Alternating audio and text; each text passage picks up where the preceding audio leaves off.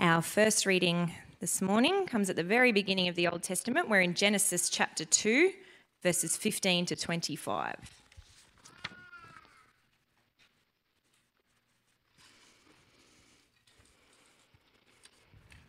So Genesis 2, 15 to 25. The Lord God took the man and put him in the Garden of Eden to work it and take care of it.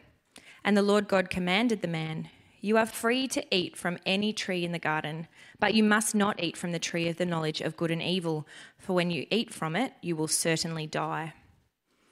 The Lord God said, "It is not good for the man to be alone. I will make a helper suitable for him." Now the Lord God had formed out of the ground all the wild animals and all the birds in the sky. He brought them to the man to see what he would name them.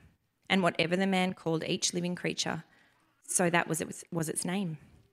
So the man gave names to all the livestock, the birds in the sky, and all the wild animals. But for Adam, no suitable helper was found. So the Lord God caused the man to fall into a deep sleep, and while he was sleeping, he took one of the man's ribs and then closed up the place with flesh. Then the Lord God made a woman from the rib he had taken out of the man, and he brought her to the man. The man said, "This is now bone of my bones and flesh of my flesh. She shall be called woman, for she was taken out of man." That is why a man leaves his father and mother and is united to his wife, and they become one flesh. Adam and his wife were both naked, and they felt no shame. Our second reading comes from the New Testament. We're in 1 Corinthians chapter 11, verses 1 to 16.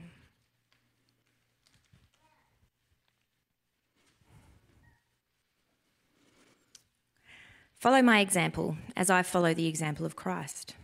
I praise you for remembering me in everything and for holding to the traditions just as I pass them on to you.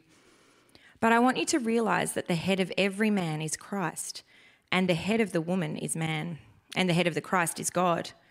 Every man who prays or prophesies with his head covered dishonours his head. But every woman who prays or prophesies with her head uncovered dishonours her head. It is the same as having her head shaved. For if a woman does not cover her head, she might as well have her hair cut off. But if it is a disgrace for a woman to have her hair cut off or her head shaved, then she should cover her head. A man ought not to cover his head, since he is the image and glory of God, but woman is the glory of man. For man did not come from woman, but woman from man. Neither was man created for woman, but woman for man. It is for this reason that a woman ought to have authority over her own head, because of the angels. Nevertheless, in the Lord, woman is not independent of man, nor is man independent of woman. For as woman came from man, so also man is born of woman. But everything comes from God.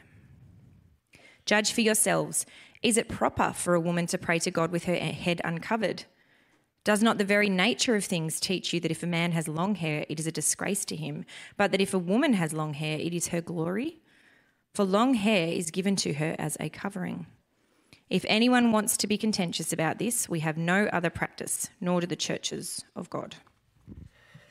Thank you, Suze. Beautifully read. Now I've got to teach on it. So, may God strengthen me and us as we hear his word today. Now, before we get to the passage, let me take you back to the king's coronation. I know some of you think I'm fixated on this. I'm really not a royalist or anything like that, but just making observations. Have a look at the pictures there, just some of the crowd photos. What do you notice? Talk to the person next to you. I didn't say call out loud. So here is something that some of you have noticed. All the women wore hats, or a fascinator, right? A fascinator is just a mini hat or covering. But all the women wore something on their heads. But that wasn't the dress code. So the dress code was just smart business attire. So the king didn't really want people to go to town. He didn't want it to have too much pomp and ceremony and all that sort of thing. But people, as they came, inquired, they wanted to kind of dress appropriately. And interestingly, that meant all the women wore hats or fascinators or tiaras or something on their head, and all the men didn't, except if they were part of the military, where they had a military hat, or, one of those fluffy black things that some of the guards wear, or the king obviously had his crown, or the priests had that funny mitre type thing that they wear. So basically, I'm just making an observation here. Basically, all the women wore hats, and it kind of feels for a woman to have attended and not wear something on her head, it feels like it would have been saying something, making a statement. I don't know what you think, but you just wonder whether that's something of the vibe. But for one reason or another, that's what the women wore.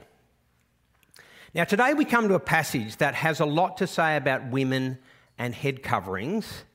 And coronation aside, this passage feels very countercultural, doesn't it? It feels very strange to our 21st century ears. And it is. There are cultural practices in this passage that are very different, that are 2,000 years away from our culture. But God's word cuts across culture. And what we want to do is not just look at the cultural expressions, but the underlying reasons, the kind of principles that Paul lays out in this passage as he unpacks God's word and God's intentions. And I think as we do, we will see just how profoundly relevant God's word is for our lives today. There might be questions that you have along the way, and so you're welcome to ask questions at the end, depending on how brave I feel by the end. But I'll also get Ruth to come up and stand with me, and we can interact with the questions together. If you're a regular here, you will know that our pattern on Sundays is we take a book of the Bible and we work our way through. So last term we finished the book of 1 Kings. We just worked our way through. Last year we were working through the letter of Paul to the Corinthian church. We got up to chapter 10. There was a kind of a break. And now we pick it up again, and by the end of September we'll finish this book of 1 Corinthians. But today just happens to be this incredibly countercultural and quite difficult passage. But what we do is our pattern is we don't just sidestep difficult parts of God's word. We say, all right, God has given this for our instruction, for our good. So let's grapple with it together, seek to understand, and our experience has been that we've been deeply blessed by God over many years of that practice. So, 3 key headings, but they're kind of just extensions of one another. Here's the first key heading. The first key heading is about ordered and loving relationships. And so I want to spend some time in verse 3. I think that's one of the key foundations to this whole passage. In this verse, I want you to realise that the head of every man is Christ, the head of the woman is man, and the head of Christ is God. What Paul does is he starts with 3 ordered but loving relationships. Right? Man and Christ, woman and man, Christ and God. Now I want to start with the third, and that is the statement, the head of Christ is God. The relationship between God the Father and his Son, the Lord Jesus Christ, is a beautiful relationship in every way. What you see is difference, asymmetry. You have the Father who is the head, the Son who obeys the Father. So it's an asymmetrical relationship in terms of being an ordered relationship, and yet there is complete equality. They're both God, and yet God the Son entrusts himself to the leadership of God the Father. Jesus learns and chooses obedience, courageous trust in the Father. And you go to the Garden of Gethsemane and you can just see that trust. If you are willing, God, take this cup from me, but not what I will. Jesus presses on the path of obedience, but it takes courage, it takes trust, and it's beautiful. And there's never a point, even in the Garden of Gethsemane, there's never a point where you think, oh, Jesus and his Father are out of sync with one another. You always feel like they're united in their purpose. They're working together to accomplish the salvation of the world. And it is just a beautiful relationship. So there's the first ordered but loving relationship. The second is the one at the start there. The head of every man is Christ. Now, every single one of us, if we are Christians, if we're followers of Jesus, we have willingly chosen to entrust ourselves to Jesus' leadership. We do it joyfully because he has proven himself so worthy of being our leader. He loves us. He laid down his life for us. At every step along the way, so it's not always easy to follow Jesus because sometimes obedience is difficult. And sometimes it feels like Jesus is asking me to do something, but I'd rather do this. And yet, we learn that path of willingly entrusting ourselves into the loving care of Jesus Christ. We learn to entrust ourselves into his leadership. And men in particular, we must never forget that whilst we might be leaders in some spheres of life, including our family, in our relationship with Jesus, we are called on to entrust ourselves to his loving leadership. So there's the second of the three relationships. And similarly, you have the third one, the middle one. The head of the woman is man. Now, women, I just want to be really clear here. This is not saying that each woman here entrusts themselves to every man here. No, but if you are married, you entrust yourself to your husband and his leadership. That's what's on view. And I know this is fraught with emotion. So I know this topic is fraught with emotion because not all husbands are good leaders, right? So it's difficult enough with Jesus and entrusting ourselves to his loving leadership, but not all husbands are good leaders. And this was brought home to me at the very first wedding I ever was involved in. I preached at a wedding 30 years ago. Would you believe it? I was on MTS, ministry trainee, and I was asked by this young couple to speak at their wedding, and they gave me a passage that talked about role differences between men and women in marriage, about leadership and entrusting yourself to that loving leadership.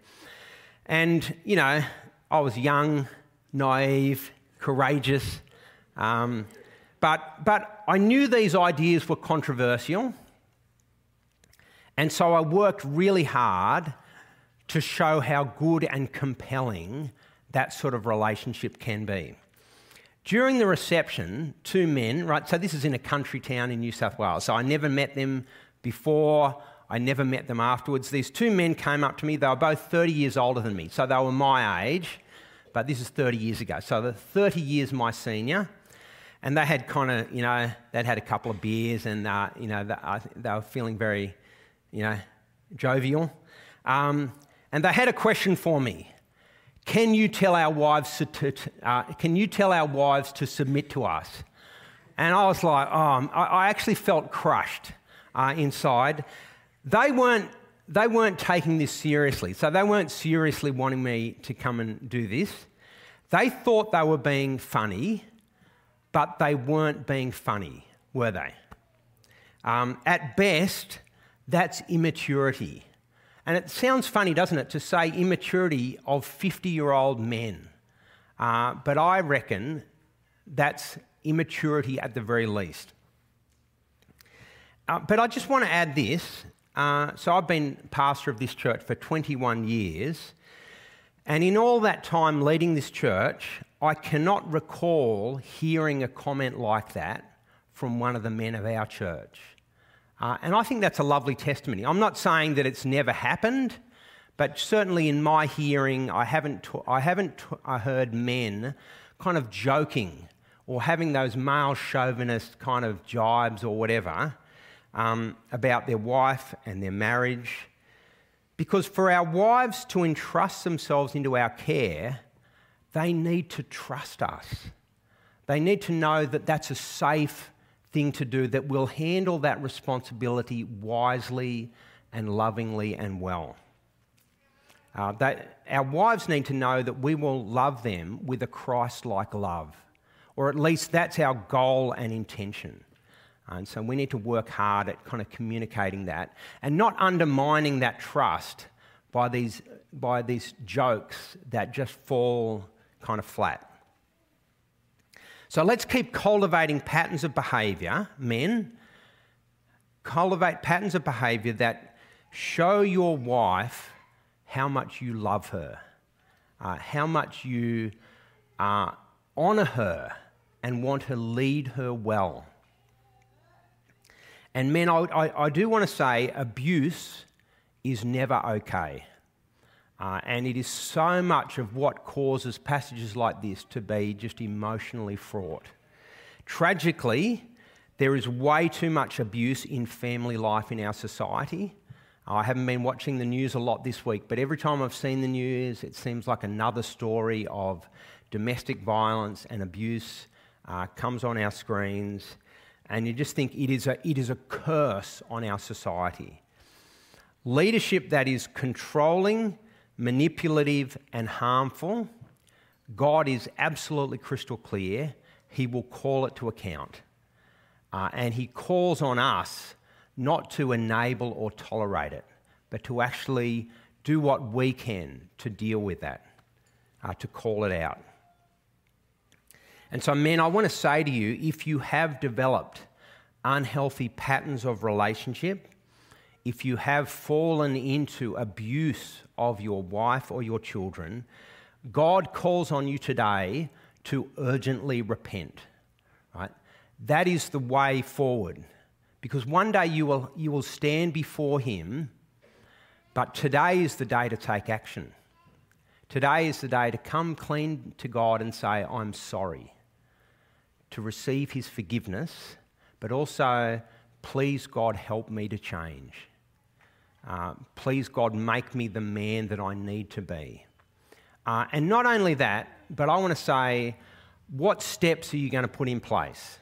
Right? If that's something that has become a pattern in your marriage, what practical, concrete steps are you going to put in place? And I want to say one of the keys is shifting it to something that's silent and hidden and behind the scenes, to actually talking to someone about it and getting some help and pressing forward in that way.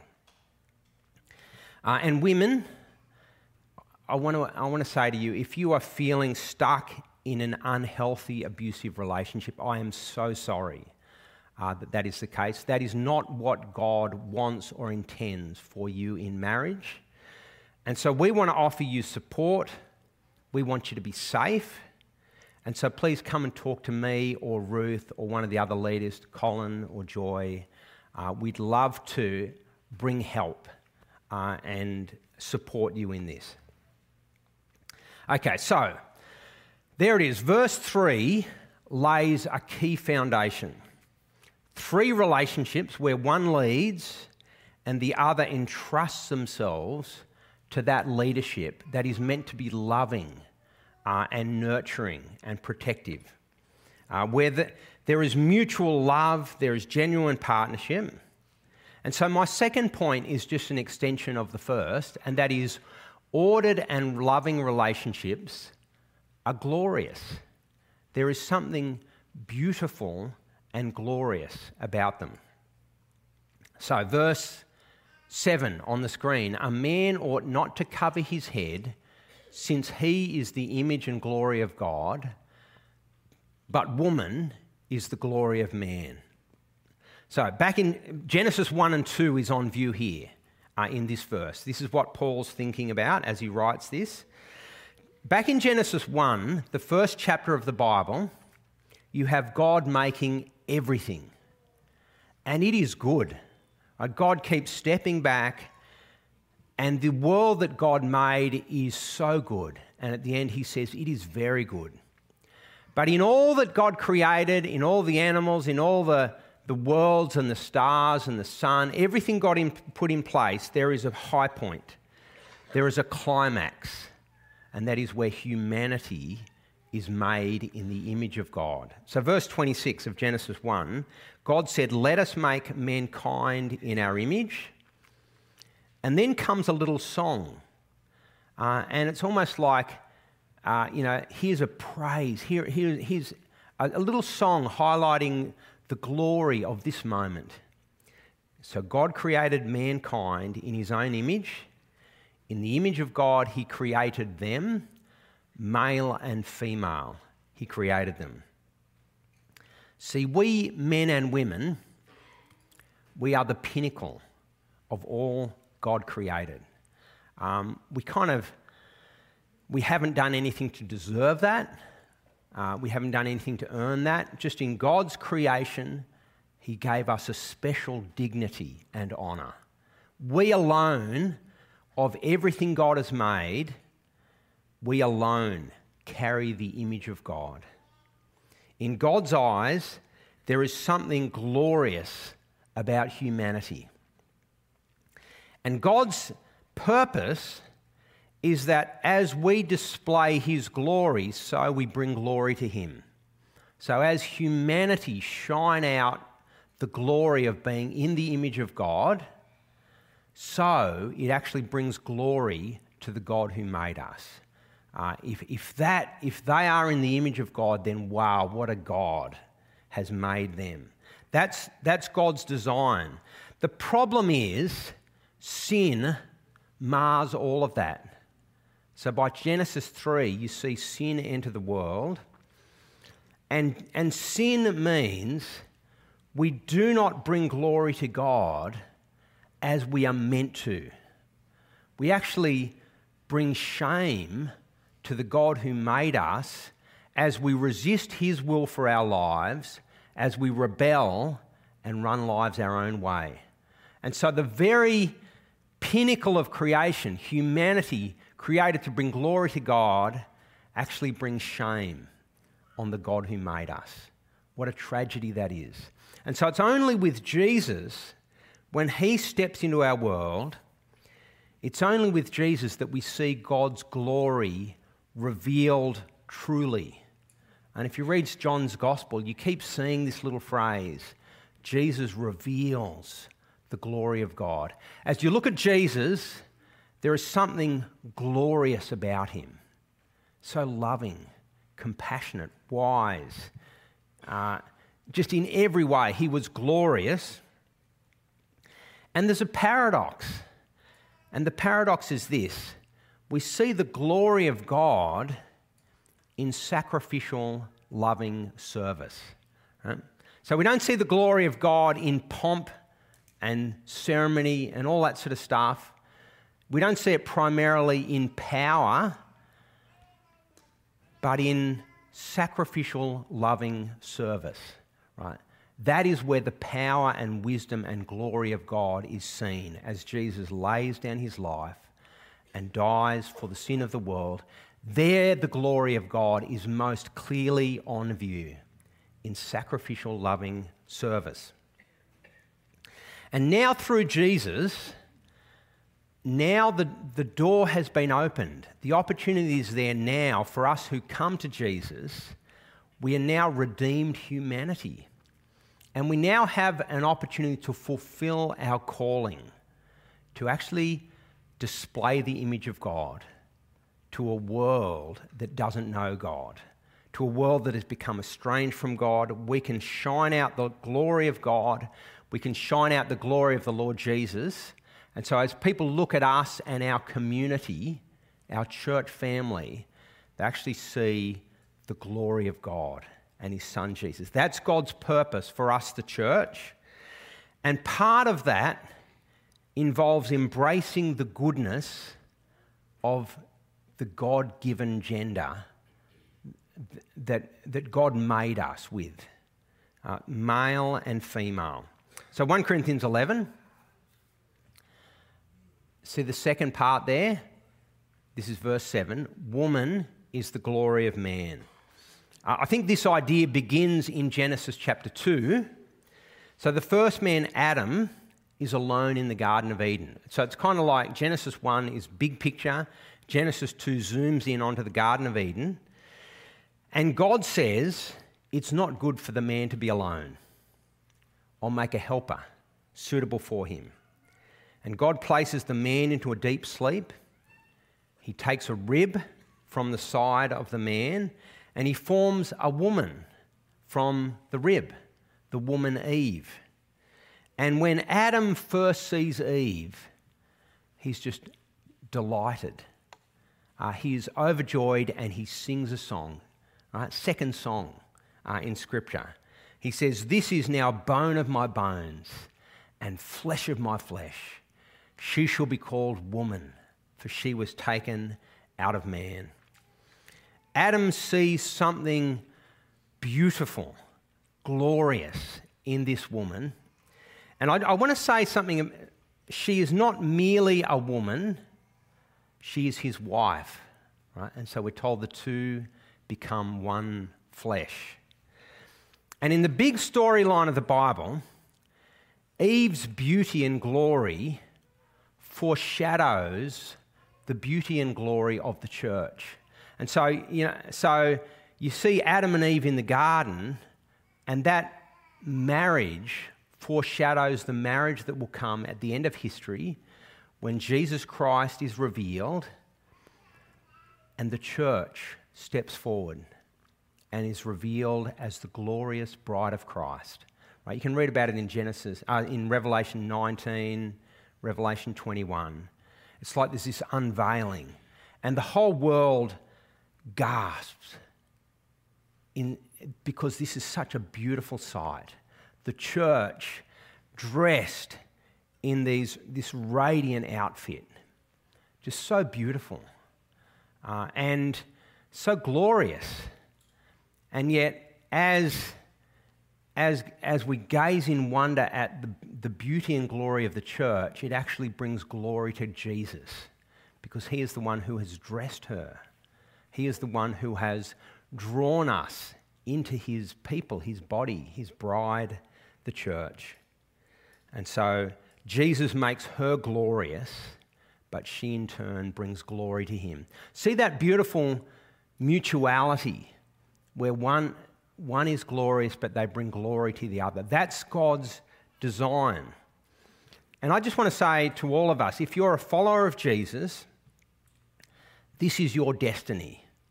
Your destiny is that one day, at the end of history, you will be part of the bride of Christ and you will be revealed in all your glory.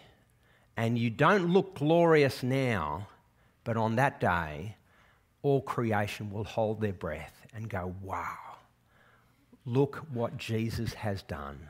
Look at his bride. And that applies to you, whether you're married or single, whether you're divorced or widowed, whatever your situation in life, if you're a follower of Jesus, you will be part of the glorious bride of Christ. And 1 Corinthians 11 picks up on this interdependence, because I think that's a key part of this passage. That is that mutuality, bringing glory to one another. Verse 11, "Nevertheless, in the Lord, woman is not independent of man, nor is man independent of woman. For as woman came from man, so also man is born of woman, but everything comes from God. Our genders, being created male and female, that is good. That is exactly as God intended it to be, and it is glorious. And as we embrace these gifts of God, we bring honour to one another, and we bring glory and honour to the God who made us." Now, I just want to give you a little emotional break, and I want to talk about Dancing with the Stars for a moment, all right? Okay, so just, all right, have a look there on the screen. I watched a couple of seasons of this in years gone by, but I haven't been watching this at all. Has anyone watched Dancing with the Stars? Don't be embarrassed. Okay, there's one person here in this whole... Oh, 2. Okay. Sorry, Judy, I missed you. All right. Okay. Anyway, I used to watch it. How deep into the season are we? Oh, you don't. You said you watch it and you don't. What's that? Today? Well, there you go. I had no idea. All right. Now, it is interesting, in a society where there is so much gender confusion and controversy, it's interesting that this show is popular. Let me run with this for a moment, because ballroom dancing, here's another shot. Ballroom dancing, almost by definition, is an expression of gender difference. Almost always, the man leads and the woman entrusts herself to that lead. She responds to his leadership. And the best, most beautiful dancing is where they're a team, where they kind of just that togetherness, that partnership, where they bring out the best in one another, and it is beautiful. It's a beautiful thing to watch. And even me, who has no skill in dancing, I can look at that and I can go, that is beautiful. There's something just that resonates. And I want to just suggest maybe that is a picture of how God has created us.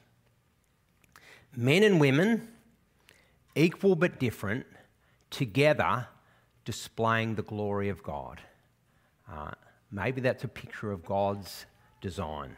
So, that's a little break. Come to our final point. Ordered and loving relationships, they're glorious, but what does that look like in practice? So if all we've seen so far is true, that is, we're created male and female, equal but different, together glorious and bringing glory to God, then what will that look like in action? How do we express this in practice? You ready? Well, just before we come to that, let me do something else. I just want to point out a book I've been reading, and it's called The Case Against the Sexual Revolution, A Guide to Sex in the 21st Century by Louise Perry. Anyone read this book? Okay, even less than Dancing with the Stars. All right, this is a great book. I found it just so helpful. This lady is not a Christian, she's an atheist, committed feminist, and she really writes this book on behalf of women, advocating for women. She's been involved in a rape trauma centre and just seen the impact of sexual abuse and so on. And she comes to the conclusion that the sexual She comes to the conclusion that the sexual revolution has failed women badly.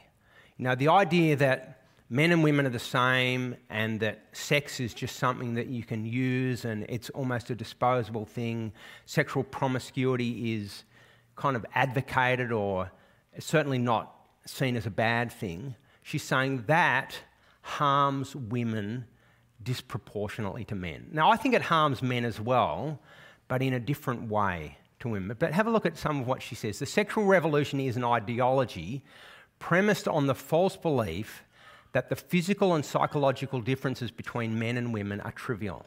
And she says they're not trivial. Just go on to the next slide. Let's see what else we've got. The problem is the differences aren't trivial. One half of the population is smaller and weaker than the other half. Right? It's obviously a bell curve, isn't it? But, generally speaking, but anyway, she's saying this, not me, right? So if you want to take offence, take offence. One half of the population is smaller and weaker than the other half, making it much more vulnerable to violence. This half of the population also carries all the risks associated with pregnancy. It is also much less interested in enjoying all of the delights now on offer in the post-sexual revolution era. She's just saying that the whole way we treat sex in the aftermath of the sexual revolution suits men and not women. It's actually harmful for women. Go on to the next slide. The word chivalry is now deeply unfashionable because it describes something of what I'm calling for. But it describes something of what I'm calling for. Chivalrous social codes that encourage male protectiveness towards women are routinely read from an egalitarian perspective as condescending and sexist. But the cross-culturally well-documented greater physical strength and propensity for violence makes such codes of chivalry overwhelmingly advantageous to women, and their abolition in the name of feminism deeply unwise. Interesting. Now, what her concluding chapter, so she's really writing this book to women, but I'm sure she's aware of an audience of men listening in. Very, very compelling book. But at the end, her final chapter is, listen to your mother. And what she's saying basically is the world around you says, have sex with whoever you want, the hookup type sex, that's all good. Be who you want to be, you're no different to a man and so on. And she says, listen to your mother. Your mother is concerned that you find a man who will be with you in the long term, who's not just in for quick sex and off he goes. You need a man who's willing to be with you for a while even before you have sex. This is what she's saying, right? There's a good case study. And in the end she says the best context for male-female sexual relationship is in monogamous lifelong marriage. And she's not a Christian, she's an atheist, she argues it from biology and all that sort of stuff. But it's interesting to hear, I think she's wrestling with some of the realities of how we've been created by God. Now, where are we going from here? All right, so come to 1 Corinthians 11. So much of this passage that Sue's beautifully read for us, so much is about head coverings, and yet I've hardly talked about head coverings at all. I did reference it in the introduction, right? But I've hardly talked about it at all. That's because the foundational principles are the key. They're the things we need to catch hold of, and then the outworking in practice are just the implications that flow. Head coverings, I want to argue, is a cultural outworking of these foundational principles in the first century Roman Empire context. So every man who prays or prophesies with his head covered dishonours his head, but every woman who prays or prophesies with her head uncovered dishonours her head. It is the same as having her head shaved, and so on. It just sounds so culturally removed from our society today, and yet, as we noticed earlier, at the coronation, basically people embraced... I didn't have another picture of the coronation there. There it is. All right, so we saw that. At the coronation, basically people embraced something of the dress code without even having it prescribed. There was a feeling that not to wear a hat or something like that might be making a statement. And so the women who attended chose to wear a hat. The men chose not to wear a hat unless it was part of their military uniform and so on. Now, that was an extraordinary gathering, and I am not advocating this for our church gatherings, right? So please hear me very clearly on that. I don't think it would be a helpful gender expression for us to wear hats or scarves or some sort of head covering in church, because that's just not the normal way we express gender differences in our culture. And so what it would mean is we live out there in our culture and then we come to church and we do something that's completely weird and foreign. That's not what was happening in the first century. In the first century, Roman Empire, married women wore a scarf on their heads, signalling to people around them that they were married, not single. They had a husband they had entrusted themselves to. Kind of like married people wear a wedding ring today. I know it's not as entrenched a norm, but it gives you a little bit of an indication of the sort of symbolic meaning of a head covering.